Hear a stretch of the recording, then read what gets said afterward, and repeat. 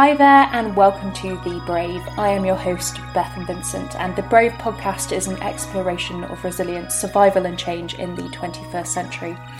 From communities to companies, we uncover how systems, people and places can become adaptable, robust and resilient in this age of constant change. We're essentially concerned with the future. What's going to happen? How do we know what's going to happen? How do we adapt to it? Is it going to be good? Is it going to be bad for us? We're asking the big questions and the little questions too. And this week we are looking upwards. We are looking to the heavens, to the skies, to think about space and the opportunities of space. And it's quite interesting. The space industry is something that I've always kind of been aware of. It's a thing, we have satellites and all of that kind of stuff, but it's in the background. It's not like where the exciting stuff, especially in the tech industry, really is. But actually the UK space industry has trebled in size since the year 2000, and we have actually as a country a 5.1% share of the global space market, which is equivalent to 14.8 billion. So that's something not to be sniffed at. And after years of space and the space industry kind of being a relic of the past, we had the space race, we're done. We went to the moon, fine, it's all over now. We're actually starting to look upwards again and thinking about, okay, right, what is the next phase of space travel? What's it going to look like? What's the technology that's required? Obviously Elon Musk and SpaceX is a big part of that narrative and has made space exciting again. But alongside, I guess, the kind of philosophical questions about, are we the only ones out there? Are we going to go to Mars and all of that? There's also a lot of commercial opportunity in space, which is what I'm quite interested in on this podcast and this episode in particular.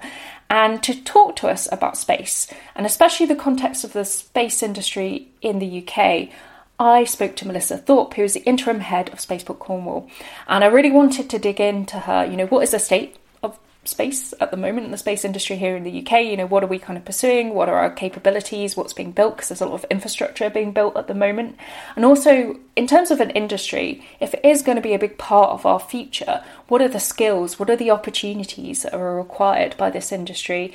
And hopefully it'll give some people maybe some inspiration to enter into the space industry and understand, it's not necessarily just about astronauts. There's a whole range of skill sets that are required to make the space industry, really part of the UK's, I guess, performance in the future. But I'll hand over to Melissa. As you can tell in this episode, space is... I'm a fan in kind of a sci-fi sense, but not an expert, and Melissa really fills in a lot of the gaps. So I really hope you enjoy this one. It was fascinating to me and a topic I really didn't know much about, but now I feel like I should know more about. Great. So I'm Melissa Thorpe and I'm the interim head of Spaceport Cornwall. I've been part of the project since its inception in, 2016 really. So I've been involved since day one, which has been a roller coaster. Spaceport Cornwall is the UK's horizontal space launch site down at Cornwall Airport, Newquay. We were initially kind of shortlisted as that back in 2016 alongside other spaceports around the UK, and that's all part of the UK Space Agency's Launch UK program to get a sovereign launch capability in the UK. So horizontal launch, is that similar to kind of SpaceX where it's a rocket standing upright, there's no runway involved? Horizontal launch, no, is very different. So that's quite a traditional vertical launch, which, is what pretty much everybody knows of space launch. But what we're doing with Virgin Orbit at the airport is using the facilities, including the runway, to launch mid-air. So that basically it's an aircraft carrying a rocket under one of its wings, the 747, that will take off at the end of the runway, go out to about 35,000 feet where it deploys the rocket that then goes up into lower Earth orbit. So it's a different way of launching. It's mid-air, like I said, the rocket drops off the wing and goes into space, whereas the carrier aircraft can come back and do it again. So part of it's reusable. It's a new technology that was just proven on Sunday. So all very exciting and all very innovative. And it's for us, it's kind of the way that small satellite launch is going to be happening in the future, is kind of using existing and modified assets and systems to get to space. And that lowers the cost of accessing space. Yeah, and I guess that question shows how little I know about kind of UK space capabilities at the moment. And I guess kind of the space sector, it's something I think I'm hearing more and more about recently, especially because as you say, the economics of it have just got so much better. So in terms of the UK, what kind of does the space industry look like in the UK at the moment? It's an interesting one. We are heavy hitters in certain areas. The UK space industry currently makes up about 5% of the whole global marketplace in space. But what the UK government wants to do is to grow that to 10%. So we want to double that by 2030. And part of that is this launch program. So we are incredible at building satellites, developing and building satellites here in the UK, small satellites. We actually build a large proportion of the world's small satellites. But what we don't have here is that launch capability. So at the minute, UK satellite manufacturers are building them, but then they have to ship them overseas to launch. And actually, to their bottom line, it's a risk because not only in time, but storage. And at the minute, they're piggybacking or hitchhiking off of larger launches like the ones you mentioned with SpaceX. So it's hard for small satellite manufacturers in the UK to get into space. And what we're trying to do is to give them that access. We'll grow the entire kind of ecosystem of satellites here in the UK by having a launch capability. But the industry itself is incredible. It's growing. It's, highly skilled people involved in it. And, like you said, it's kind of now on the front page again. And obviously space enjoyed that with the Apollo program and the shuttle program. And now this new wave of entrepreneurs and the commercialization of space has just made, it exciting again. So we want to really capitalize on that because, for us, not only to get a launch in the UK, but also to inspire the next generation to get into STEM careers, whether that's space or not. It's just a huge tool for us to use in the UK, and especially somewhere like Cornwall, that's a deprived area. So, massive benefits, and it's exciting to see space become cool again. Yeah, definitely. And that's something I think that SpaceX can take some of the credit for. I think that's fair to say, but it's definitely, you're hearing a lot more about it, as I've said, in the news at the moment. And in terms of kind of the satellites and I guess the capabilities they're enabling, is it mostly kind of telecommunications, or is it more kind of geolocation services and things like that? What are they actually doing? Yeah, exactly. It's a whole array. It still blows me away after being in the industry for 6 years, what technologies are doing in space and the applications of that technology and the data that's coming back down. So everything from telecommunications and providing internet to areas that have never had it before. So we're almost, small villages in Africa are able to completely bypass the fiber system and just go straight to satellite communications. So it's opening up that world to new areas. So SATCOMs is a huge one. Obviously, GPS and navigation is something that all of us use every single day. Weather monitoring, again, we all use it every single day. But there's more, quite different ways that I don't think we really appreciate how space impacts our everyday life, and every kind of tech industry as well uses it, whether that's agri-tech. So farmers now are becoming more efficient by driverless tractors or crop monitoring. But for me, the really exciting bit of it is actually the monitoring of climate change, because Earth observation satellites are able to provide real-time, unbiased kind of, a picture that says 1,000 words of what we're doing to this planet, and nobody can argue that. And that's starting to influence policy. So we saw that during the lockdown. There's some images that went around from a ESA satellite, and that satellite showed before and after of the lockdown in northern Italy when it first started, and the carbon emissions and how the difference was. And that's actually impacted the policy decisions made on things like tourism in Venice, for instance. So, space technology is powerful. And I think, unfortunately, there's still a bit of a disconnect between the average person understanding how much they use space every single day. Because I just think we just take it for granted. And that's been interesting for us to try and almost translate that story, because what we saw here in Cornwall when we were going through the process of securing the investment for it is people didn't really understand why we needed satellites, what they did, and why it was important to get new technologies into space. So satellites play a massive role in our lives day to day, from a nana ordering her prescriptions online to a mum doing the school run and seeing what the best route is to protecting our forces overseas. So it's huge, and everything from banking to medical, and we saw that with COVID as well. You know, a lot of some of the technology that they're using for the medical industry is space. So, you know, the importance of space in our modern lives is huge. Yeah, and vastly probably underestimated and underemphasized as well. And I'm really intrigued because I actually first found out about the spaceport through meeting some of your colleagues at the Women in Tech event, the Women of Silicon Valley event. And I went up to them and I was like, oh, that's kind of interesting. Oh, there's a spaceport in the UK. Oh, it's in Cornwall? What is going on there? So I guess kind of why Cornwall? Yeah, and you're not the first one. I mean, from the beginning, we've been everything by that shock to surprise to complete, you know, laughing in our faces. We've had it all. But I think initially we were shortlisted. It was a desktop exercise. They were looking for length of a runway, direct access to the sea, low residential buildup, the airspace. So that was quite important, obviously, to tick all those boxes.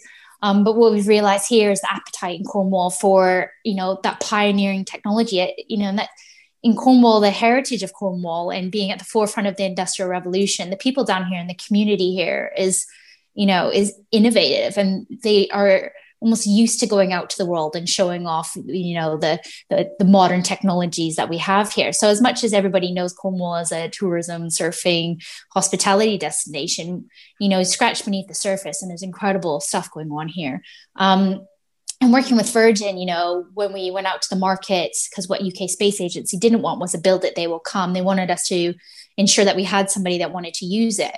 And Virgin actually, you know, approached us because they saw we were capable as a site, but also because Cornwall fits very well with the Virgin brand and the progressiveness of Cornwall and the kind of future thinking. And so we fit really well with the Virgin family.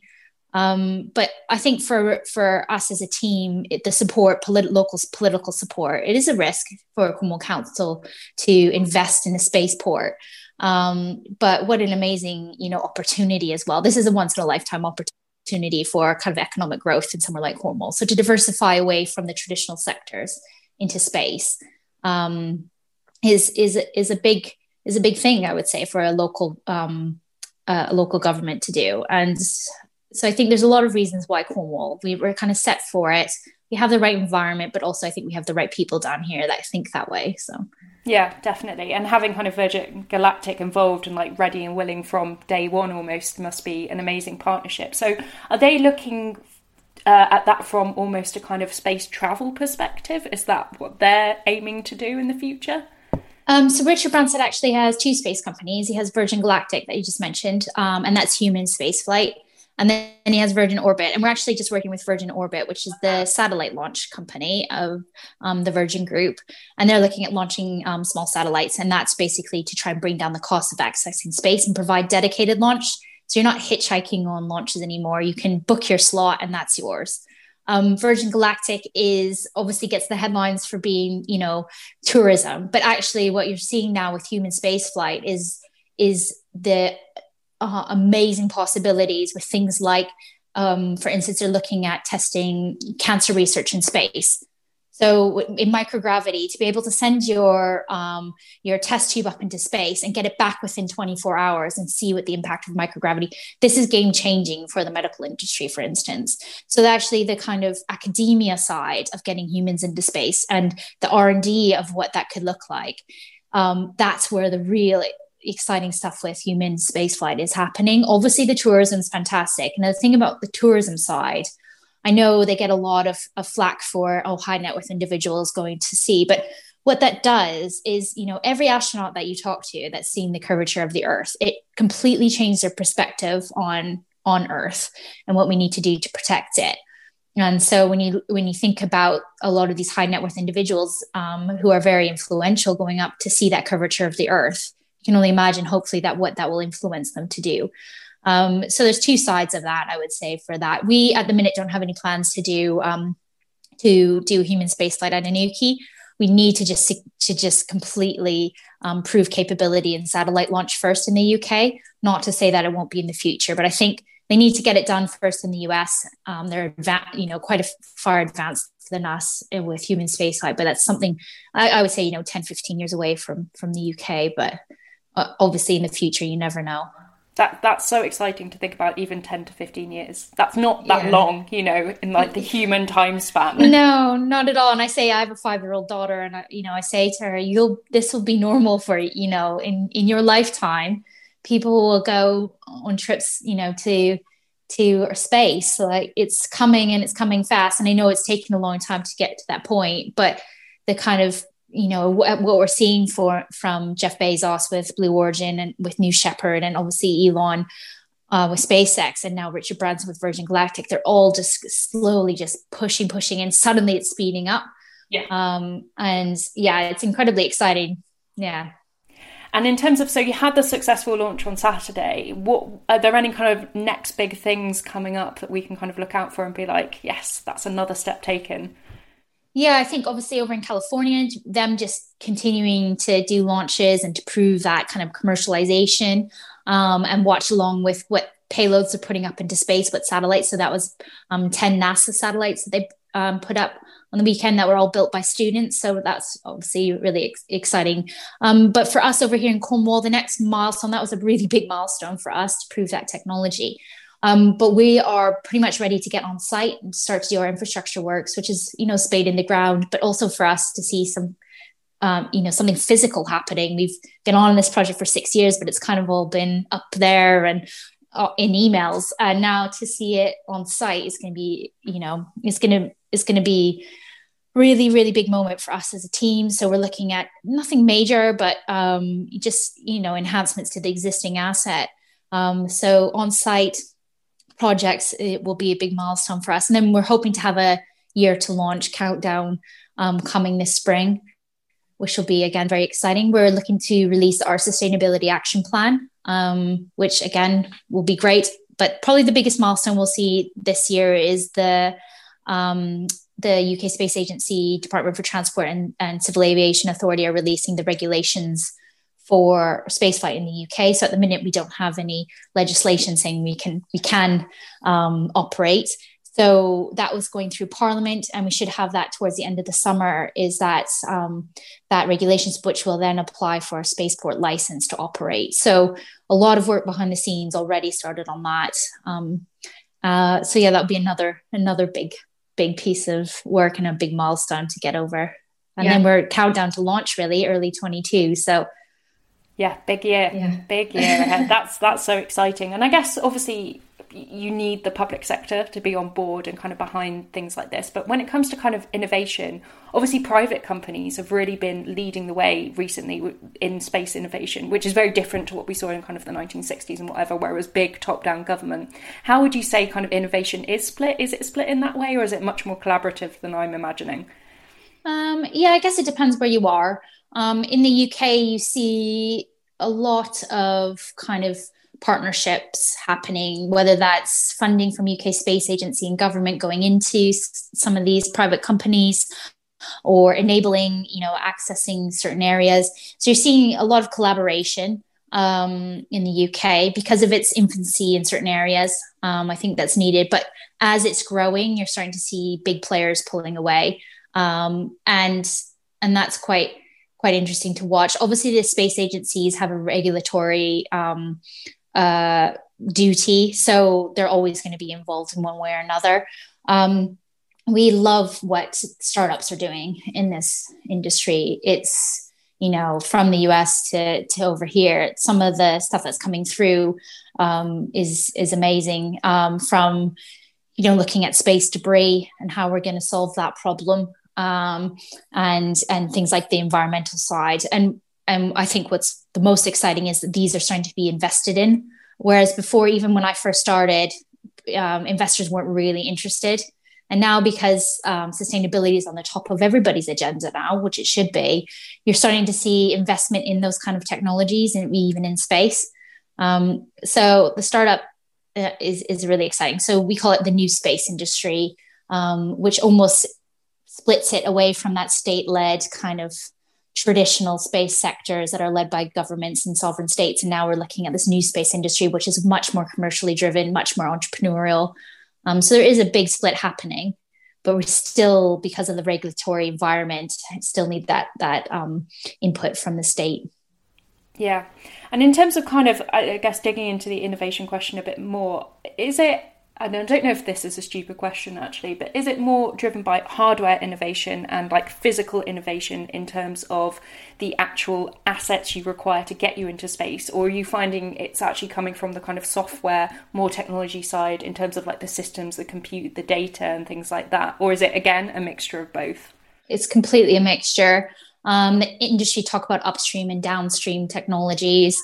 Obviously, we're kind of focused on the upstream, but where the value is, I would say, is downstream. And what you're seeing in innovation with, the kind of hardware side is making things smaller and lighter.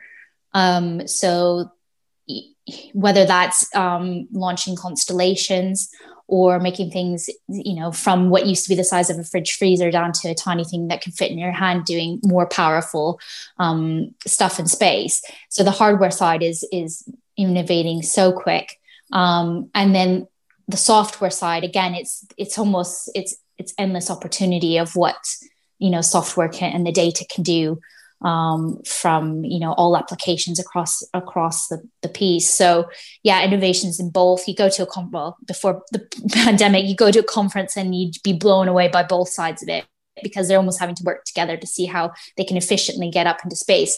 And that's where the barrier has been, is that accessing the space. So we have all this great innovation going on and the hardware and the software, but they all need to have that access to space.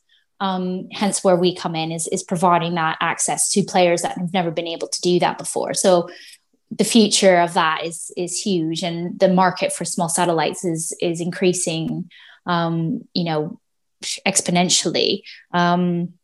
So as innovation happens, that demand increases, and we're just hoping that we'll grow with it.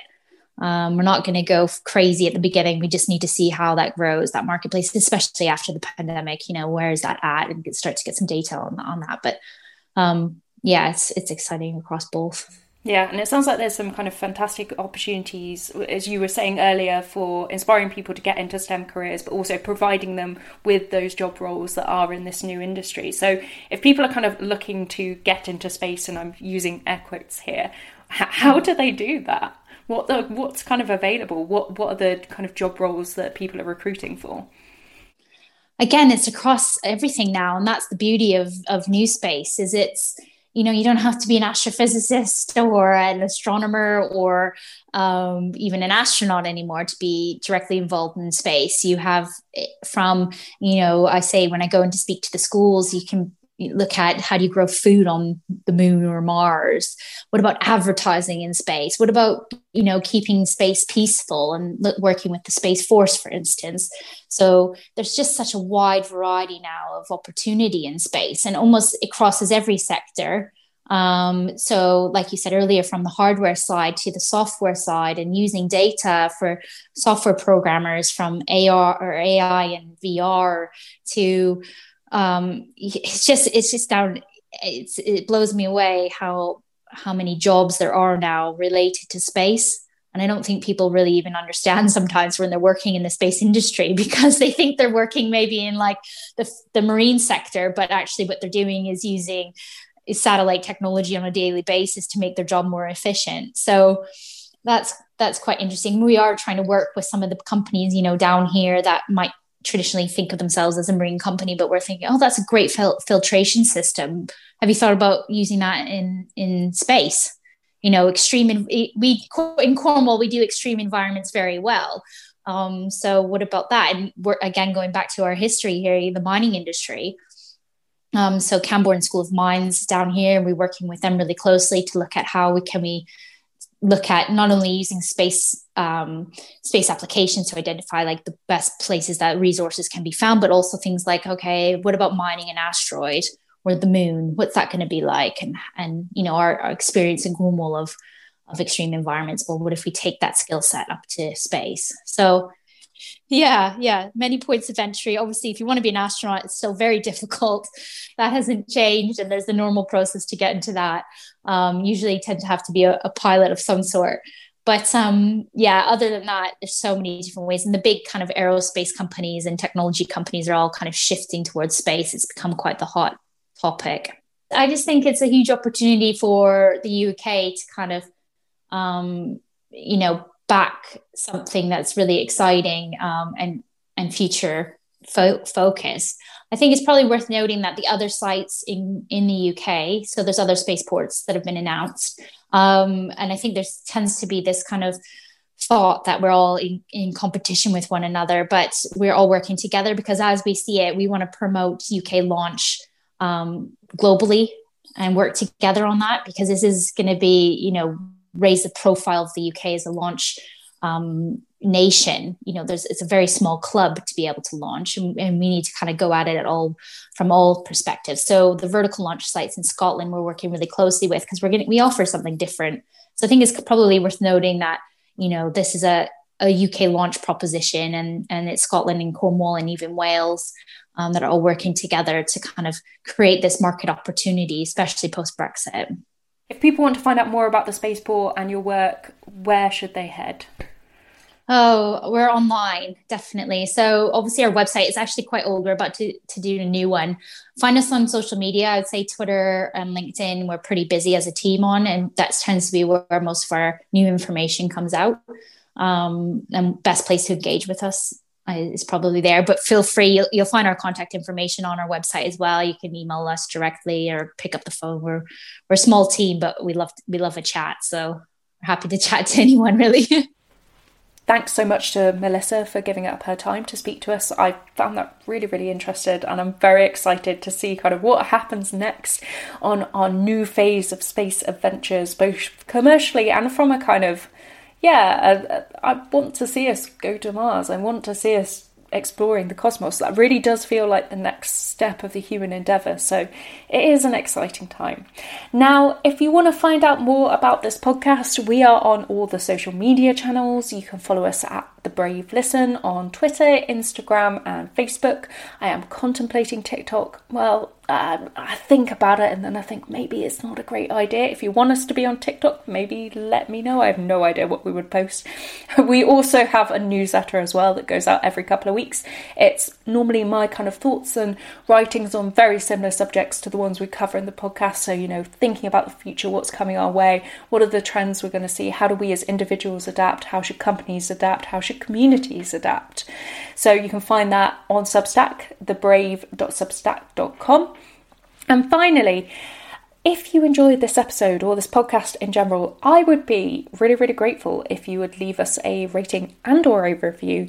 It lets me know that I'm kind of doing something that people enjoy, which is always nice to get that kind of feedback. And also it helps the algorithm on Apple Podcasts and all the platforms essentially surface this content to more people, so more people would listen, which is great. But until next time, thank you so much for listening. I really appreciate your attention, especially in this world of Clubhouse and so many things now vying for our audio listening capacity. So until next time, thank you so much.